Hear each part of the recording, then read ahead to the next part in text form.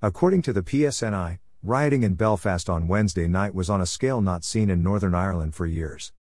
In total, 74 police officers have been injured during the widespread disorder, which has seen buses being petrol-bombed, buildings set ablaze, and police officers attacked. 19 police officers were injured alone last night, 8 April, during the violence that erupted between Loyalist and Nationalist communities in West Belfast. Northern Ireland's power-sharing executive said it was gravely concerned by recent street violence and has called for calm to be restored.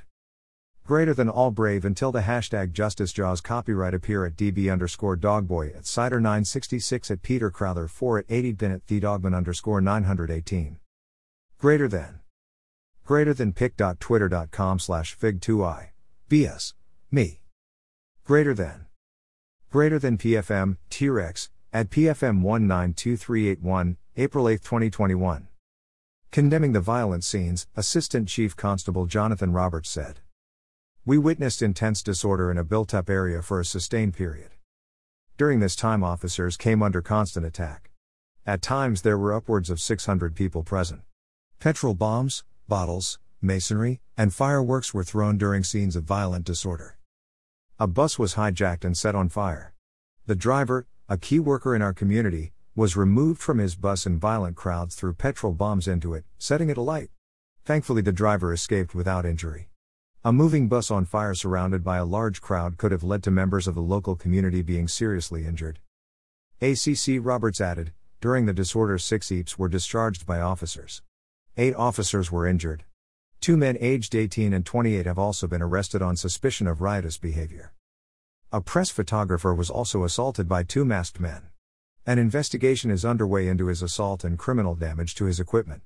During the disorder, 2 motorists had their vehicles hijacked and burnt out. ACC Roberts continued, I know the actions that we saw last night are not representative of the local community in West Belfast.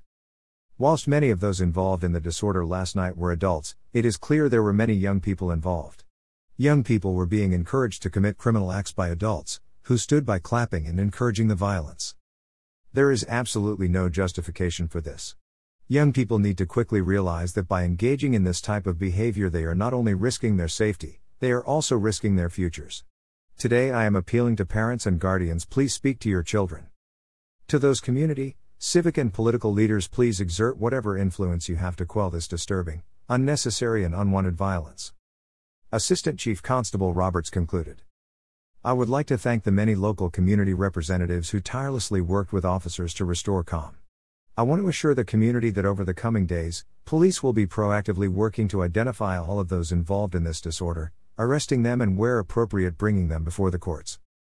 Officers will continue to patrol all areas in Belfast, tackling not only disorder, but all types of criminality including burglaries, thefts, assaults and domestic abuse.